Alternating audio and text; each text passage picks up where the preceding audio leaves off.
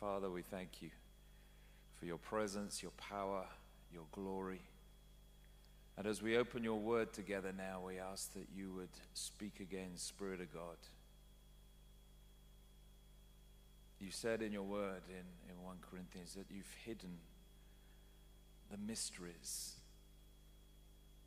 to this world, but you've opened them to your believers. So open the mysteries to us today as we look into your word.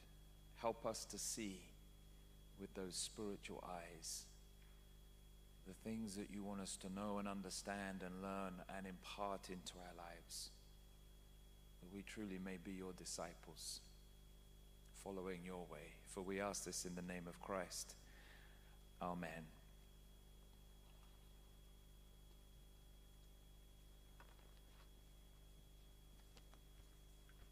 We've been looking together at this series on spiritual eyes. We've been journeying, for those that are visiting with us, we've been journeying together from Genesis to Revelation and looking at really the story, in a sense, underneath the story. Really what's going on in the scriptures.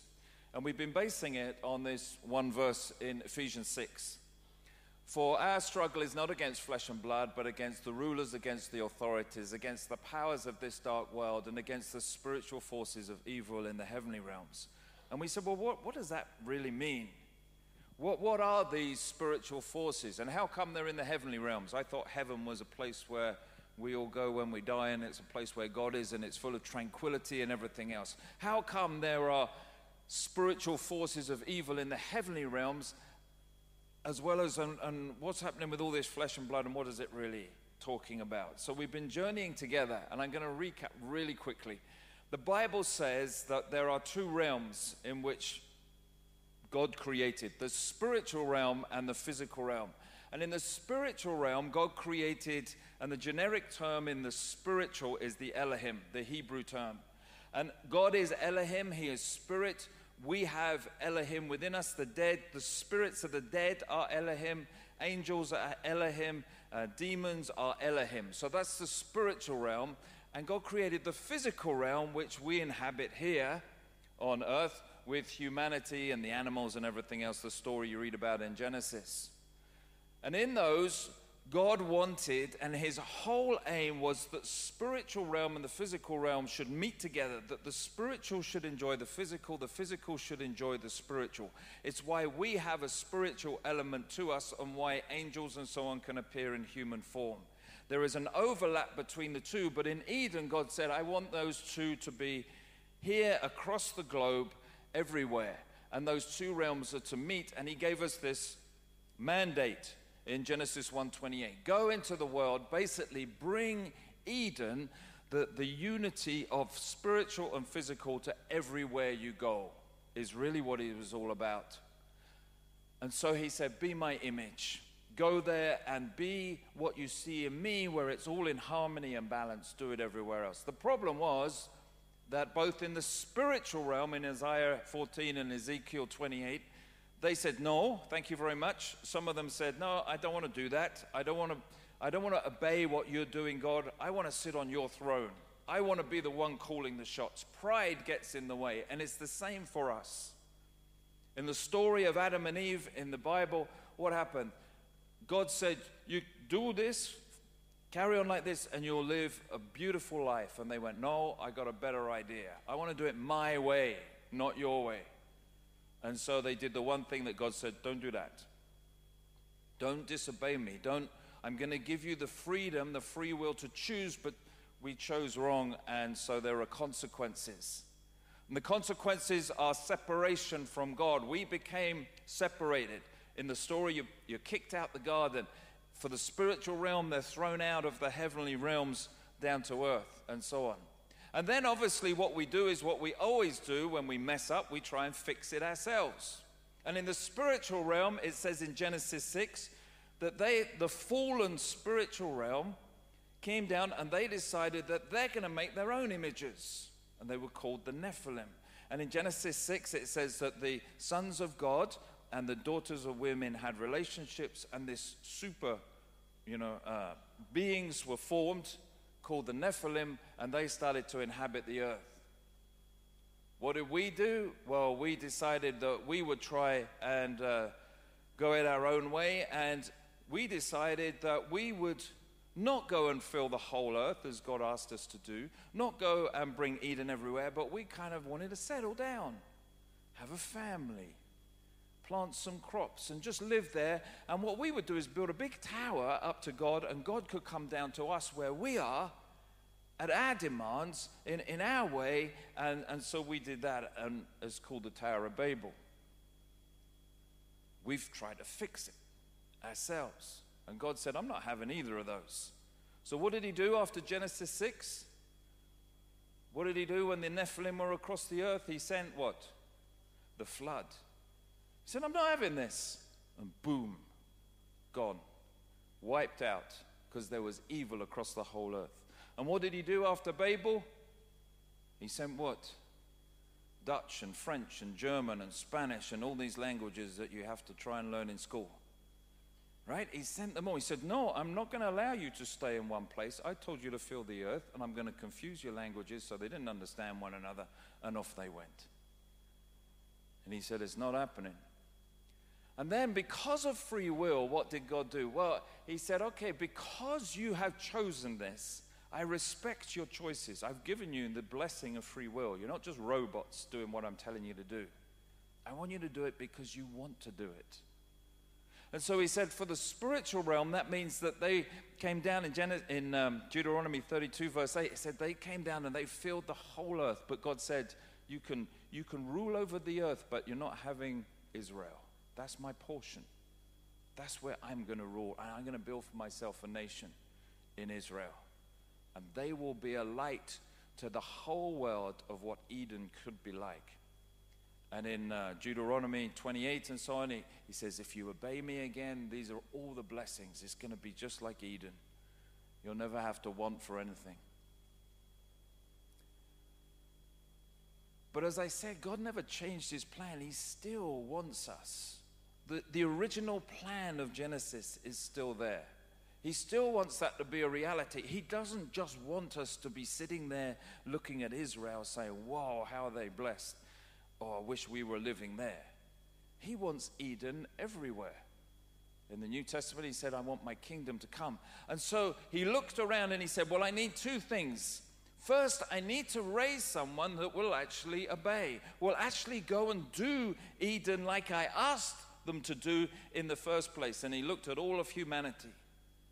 And he looked at Alex, and he looked at David, and he looked at Danette, and he looked at Reg and Elizabeth, and he went, nah, they just mess up all the time. I mean, some of us mess up less than others, but still, they mess up, right? And he said, I need someone that will be obedient to do it. Because as soon as they mess up, what's the consequence? They separate from me. They're distant from me. And I need someone to get those who have messed up and got thrown out back so that I can redeem them. And so God said, well, I'll have to send myself because there's no other way, right? So he came as a baby and he came to die. And last time we looked at how Jesus got himself on the cross. Because as we said before, the only way that Jesus could come to where we are. Do you remember when I did it up the front? Don't need to do it again. But you got the Godhead here, right? As soon as we sin, as soon as we do something that breaks the relationship, we get separated. And there's no way back for us. And so God needed to send Jesus to where we are to bring us back. But how could God get to where we are without sinning? And if God sins, then we're all toast, right? So he had to find a way to take our sin so that he could take the journey, but still be holy enough to take the journey back with us, right? Otherwise, he'd just be lost over here with us, useless, right? So Jesus had to come, but he had to get us to kill him on the cross so that the sin would fall on him. He couldn't sin himself, then he would be invalid. He would be like the rest of us. And we looked at how he did it last time in the physical realm. In the physical realm, he just prodded religion. That's what you do. You just irritate people. right? And we looked at how Jesus just kept prodding and prodding and prodding and prodding. He basically just told them, showed a mirror up and said, you guys are not doing it right at all. And he prodded the establishment until they found a way to remove him. He showed the religious leadership their failings and their abuses, and he allowed loads of people to follow him, so he became super popular, and the religious people got scared that maybe everybody going to follow Jesus and not follow us. So we got to get rid of this guy. That's what we looked at last week. This week, we need to go deeper, because Jesus not only needed the physical realm to send him over here, he needed the spiritual realm to do it too. Now, the spiritual realm had a big advantage, because the spiritual realm knew exactly who Jesus was. We were there going, who is this guy, right? The disciples, who is this? Even the wind and the waves obey him. We didn't really know who Jesus was. But the spiritual realm knew exactly who Jesus was. They knew exactly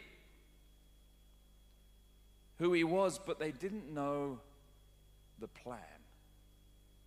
They thought the plan was to restore Israel, and we'll look at that in a minute. And so Jesus had to, in a sense, prod them enough to have him on the cross, but do it in a way that he didn't reveal the plan of really what he was about. And I'll show you how he did it. The first thing Jesus did was in the temptations. Straight after his baptism, right? In Matthew chapter 4.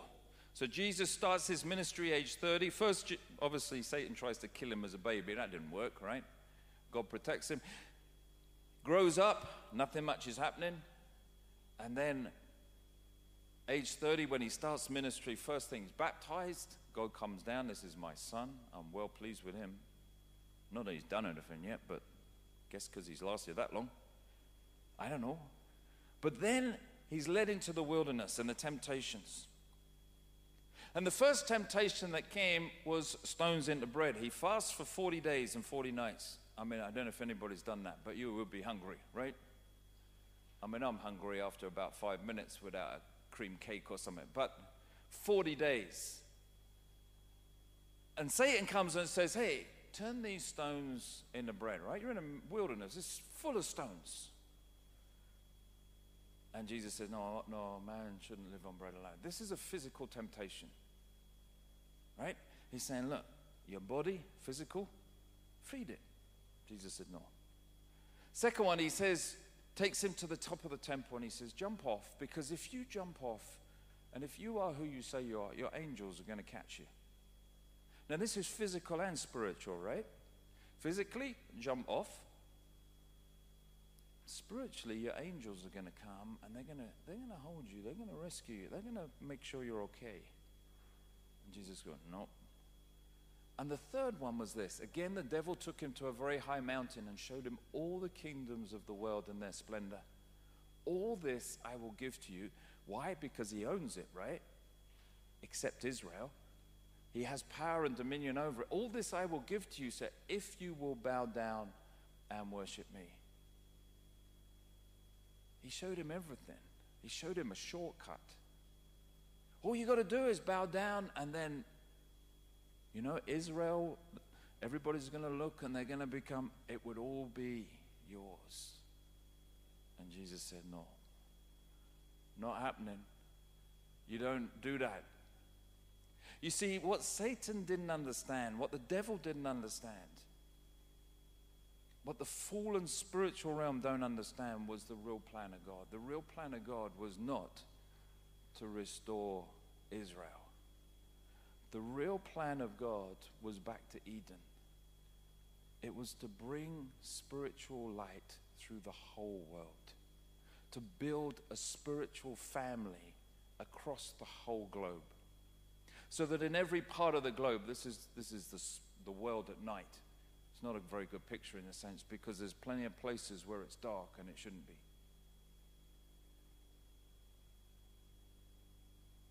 But everywhere should be a light.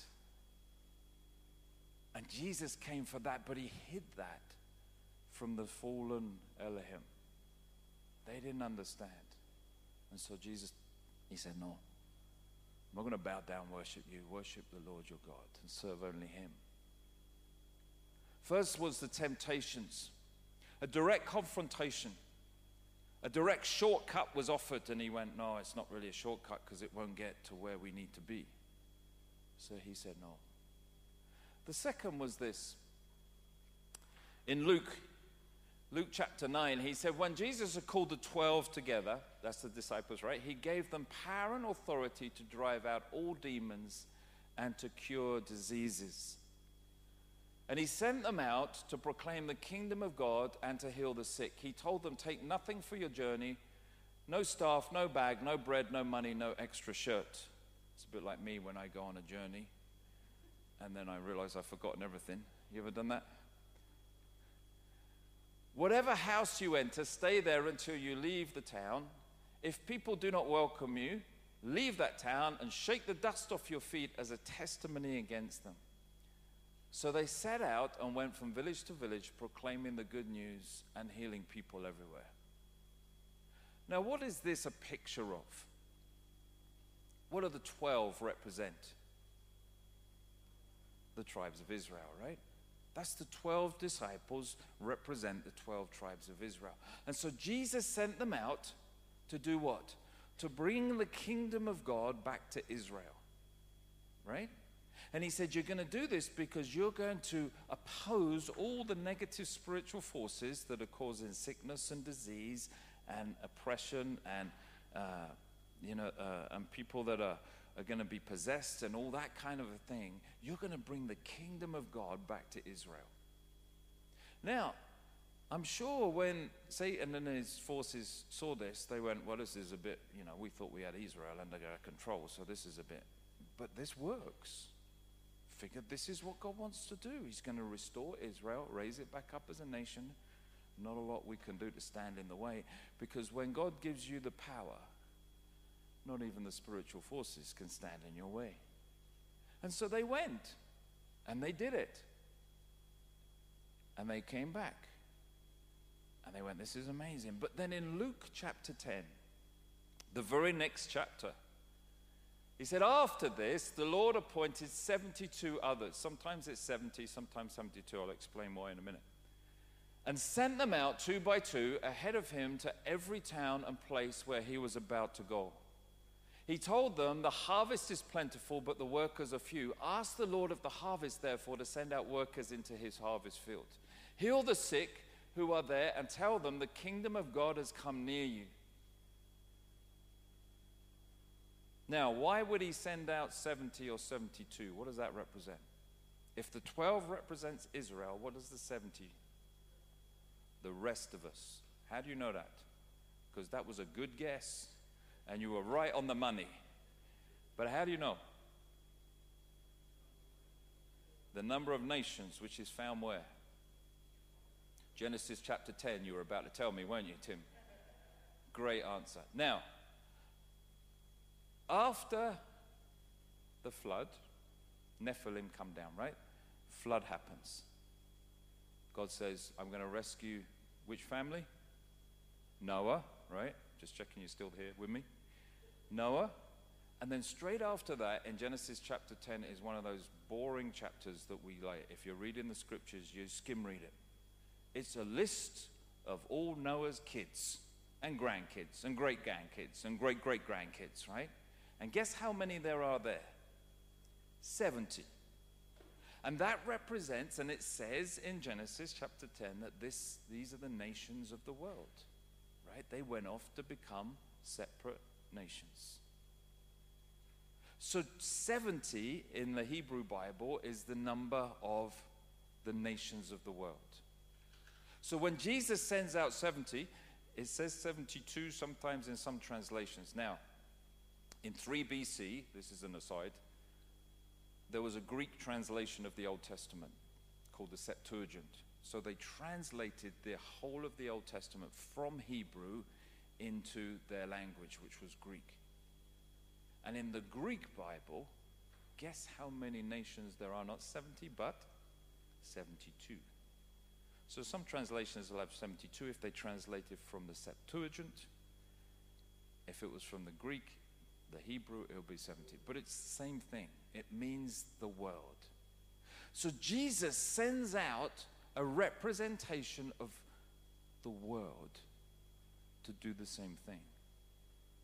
Sends them out in Israel, but he's sending them out going, hey, I'm going to send the world the message that the kingdom of God has come near to you, right? Now, I guess the fallen Elohim, I don't know, but I guess they were kind of going, well, that kind of makes sense too, maybe, because if Israel really does what it should do, then the whole world will know. So it kind of makes sense. But that's not what Jesus did. And then when they came back, they said the 72 returned with joy and said, Lord, even the demons submit to us in your name. He replied, I saw Satan fall like lightning from heaven. That's the same verse as in Isaiah 14, where he's thrown out of heaven. He said, you know what? Because of what you're doing now, it's like Jesus had a flashback to when Satan was thrown out of the heavenly realms. He said, I see it happening again. I see the kingdom coming. I see Eden starting to happen in the world. I see this kind of foretaste of what's going to happen in the future. He says, I've given you authority to trample on snakes and scorpions and to overcome all the power of the enemy. All the power of the enemy. Nothing will harm you. So he ups the ante, right? Not just a temptation with Jesus, but now Jesus' followers have the power. Now Jesus' followers can go out and start bringing the kingdom of God. He starts upping the ante with the fallen Elohim. See what he's doing? First prod, himself. Second prod, I've given my followers everything they need. I've given them the power. Now there's not just one of me, but there's the 12, and then there's the 72. Just where's this going to end? This is unstoppable. Second thing, he sent out his disciples, but the third thing is this. Matthew 16. Jesus came to a place called Caesarea Philippi. Everybody know where that is? No, I'll show you in a minute. He asked his disciples, who do people say the Son of Man is? Some said John the Baptist, others said Elijah, and still others Jeremiah or one of the prophets. But what about you, he asked.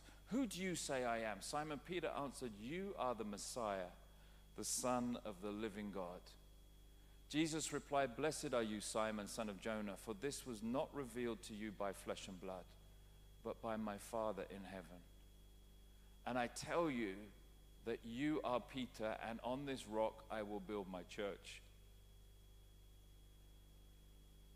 And the gates of Hades will not overcome it.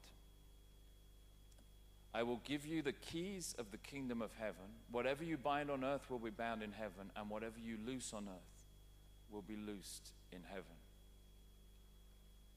Then he ordered his disciples not to tell anyone that he was the Messiah. Now, you probably can't see this very well, but see my little pointer? Right, this is the kingdom of Dan, one of the tribes of Israel. There's Dan right there, and this is Caesarea Philippi right next to it, this big long black line that you can see, right? Right up in the north, at the far north of Israel's kingdom. And Caesarea Philippi is famous because right above it, as you can see in the white, are mountains. And those mountains have a mount called Mount Hermon. And Mount Hermon is famous because at the foot of Mount Hermon is this cave. And in Jesus' time, at the front of this cave was a temple to the god Pan. Anybody know what the god Pan is famous for? God of fertility, right? And behind the temple that was built was this big cave. It's full of water. And they believed this cave had no bottom to it. They used to, you remember dropping stones into a cave and seeing if you could hear it? Nothing. It just went on and on and on. They believed two things. Firstly, that this was the gate to the underworld, where the Nephilim, where the fallen angels came up from Hades and had relationships in Genesis 6 with women. This is where it happened. They reckon that this was the place where they kind of came up from, right? In their thinking. So you understand why the god of Pan, of fertility, was the god of this area, right? Because these fallen angels came up here, right at the foot of Mount Hermon, and this is where they come out and spread across the whole world. And Jesus went to the very HQ, if you like, to the very door of Satan's kingdom. And he said, I tell you that you are Peter, Petros. Petros means what? Do you know? A little stone. Right, like a pebble, like a skim. Right? It's not, well, rock, small rock. Right? It doesn't mean, you are Petros, a small rock. And on this rock, Petra, in other words, on the mountain, right? I'm going to build my church. And guess what? The gates of the underworld will not overcome it. What is Jesus doing? He's saying right at the very place where you guys come in and out, Satan, where your fallen Elohim come up and populate the world, I'm going to build my church right there, like a bottle top, right on top of it. And guess what? I have so much power that nothing that you throw at it will ever overcome it. See what he's doing? He's kind of prodding them a bit hard here, right? It's like kind of trying to think of an analogy. I guess it's kind of like building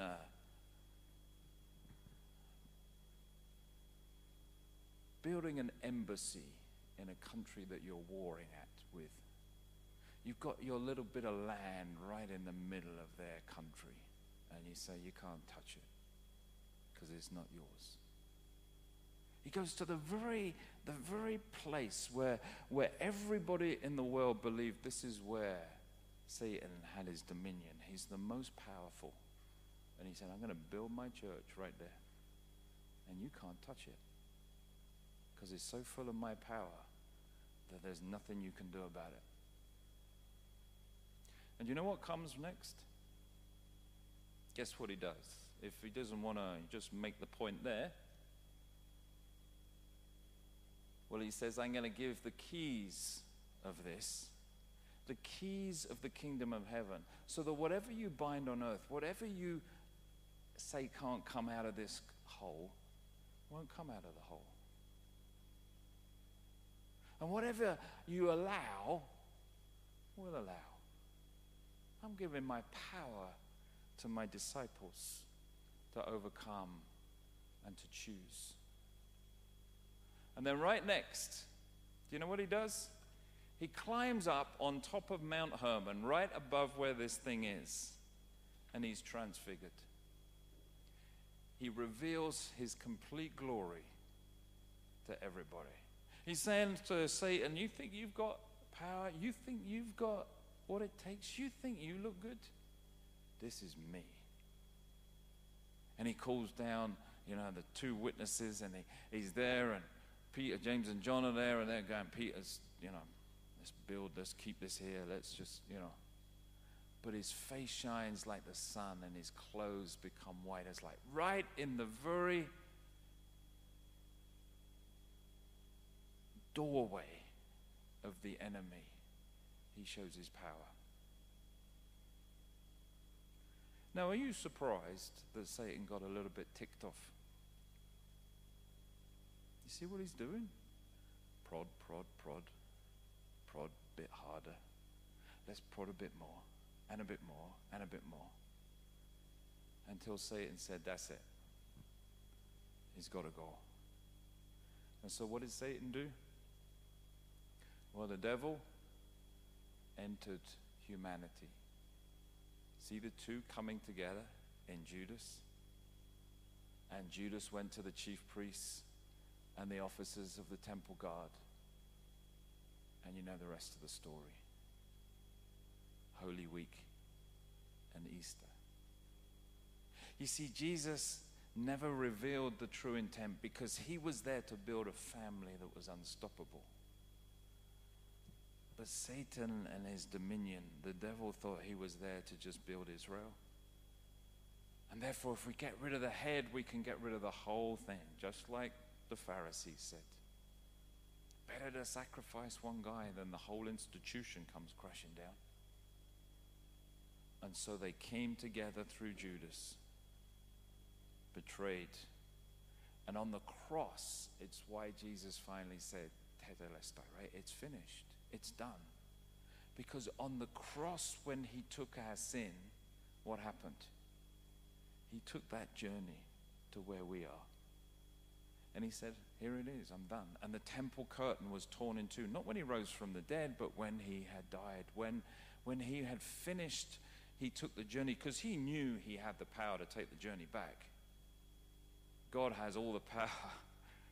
He knew he could get back. He just had to take the journey to us, so that then he could rescue us and bring us back to him. It's why Jesus came. It's the spiritual story of the Gospels. He came to die so that he might rescue you and me.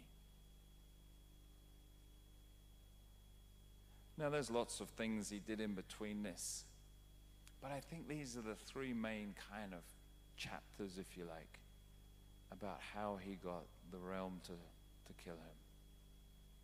And he said to you and me in Matthew 28, you know this so well, go.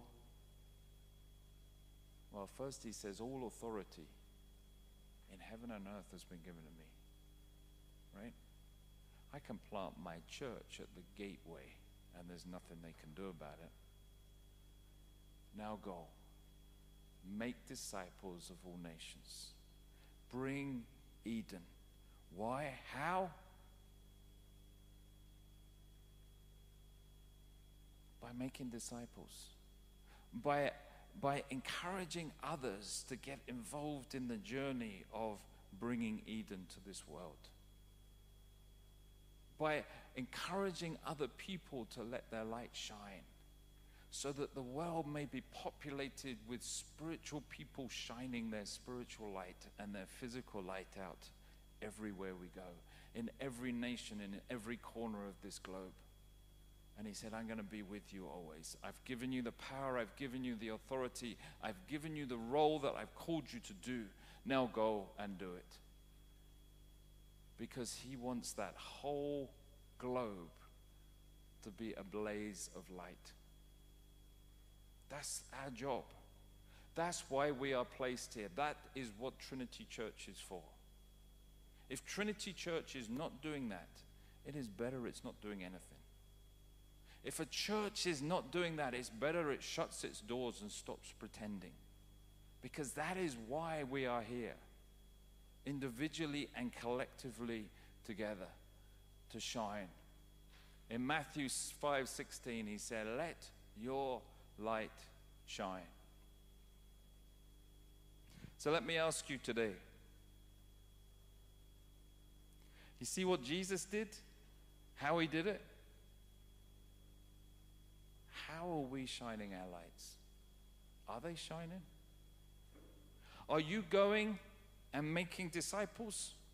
Because that's not just my job. He didn't say, I'm calling all the pastors of this world to go and make disciples, did he? He said, all those people that said they're going to follow me, your job is to encourage everybody's light to shine. So let me ask you this question. Who are you discipling? If you cannot name the list of people that you're discipling, then you're not discipling anybody. If you go to a teacher and say, who's in your class? Don't know. Wouldn't be much of a teacher, would they? They can name them all. Well, there's, Bob, and there's Frank, and there's and the naughty ones all sit at the front, right? They know where they are. And the good ones sit at the back, and they know where they all are. They can name them. Why? Because they're discipling them, aren't they? They're teaching them. They're training them. They're wanting them to grow. They want them to know more at the end of the year than they did at the beginning of the year. Jesus said to you and me, as you're going about your business, make disciples. Now, to do that, you need to know who you're discipling. Who are the people that God has brought into your life? Believers and unbelievers, that you can encourage them to let their light shine even more. To do that, you need to be focused on it as a role. It's something that you have to get up and you kind of go, right. And you need to allow others to disciple you too, right? It's what you need to do if you're serious. Otherwise, there's no light. And we're not following what God asked us to do all the way back in Genesis chapter 1. So I want you to think this week, who are the people that God has brought into your life? Maybe work colleagues, maybe family, friends, neighbors, whoever. That God is saying, these are the 3 or 4 people, 5 or 6 people that I want you to disciple. I want you to encourage them. I want you to help them to allow their spiritual light to shine in greater and greater measure. Maybe right now, if they're not a believer, they don't have a spiritual light that's shining very brightly at all. And you need to help them. Or maybe they are a believer, but they're struggling and their spiritual light is dim. And you need to, God has called you into their midst to help them to allow that light to shine in brighter and brighter measure. As you are going, he said, make disciples. It would be nice if we didn't have the power. It would be nice if we didn't have the mandate. It would be nice for a whole load of reasons if it wasn't what God asked us to do, but it is, isn't it?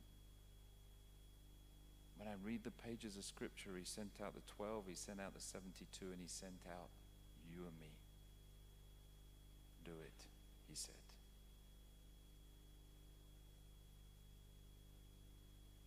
That's why Jesus came and died. He didn't just die to take this journey to rescue you and bring you back and go, there you are, you're sorted now. He came and took this journey to bring you back so that you and me might not only shine our own light, but go and help others to shine theirs too. Let's pray. Father, your love for us was so great that you sent your Son. And I don't know how he managed to pull it off. How he managed to speak truth but hide the real reason, and how he managed to prod both the physical and the spiritual realms enough so that they would put him on a cross, which is where he wanted to be, although in the physical he didn't. But where he knew he needed to be so that he could come and rescue us. But Lord, you didn't just rescue us to bring us back and say, there you are. Enjoy your holiday now. You said, go and make disciples. Go as I've allowed your light to shine.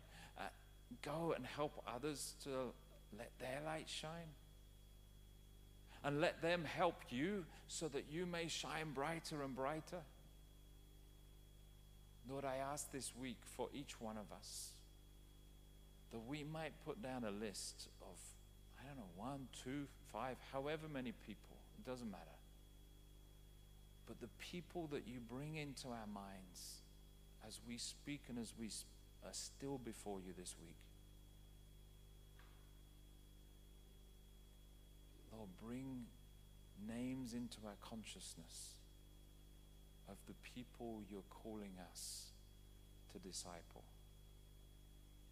to encourage their spiritual light to shine, to lift them up, to be an encourager, a Barnabas, to be sometimes a challenger, to be alongside them in the journey as much as they will allow us. Maybe to bring them to you at the outset. Lord, show us. Teach us what it is to be followers of you. For we ask this in the name of Christ. Amen.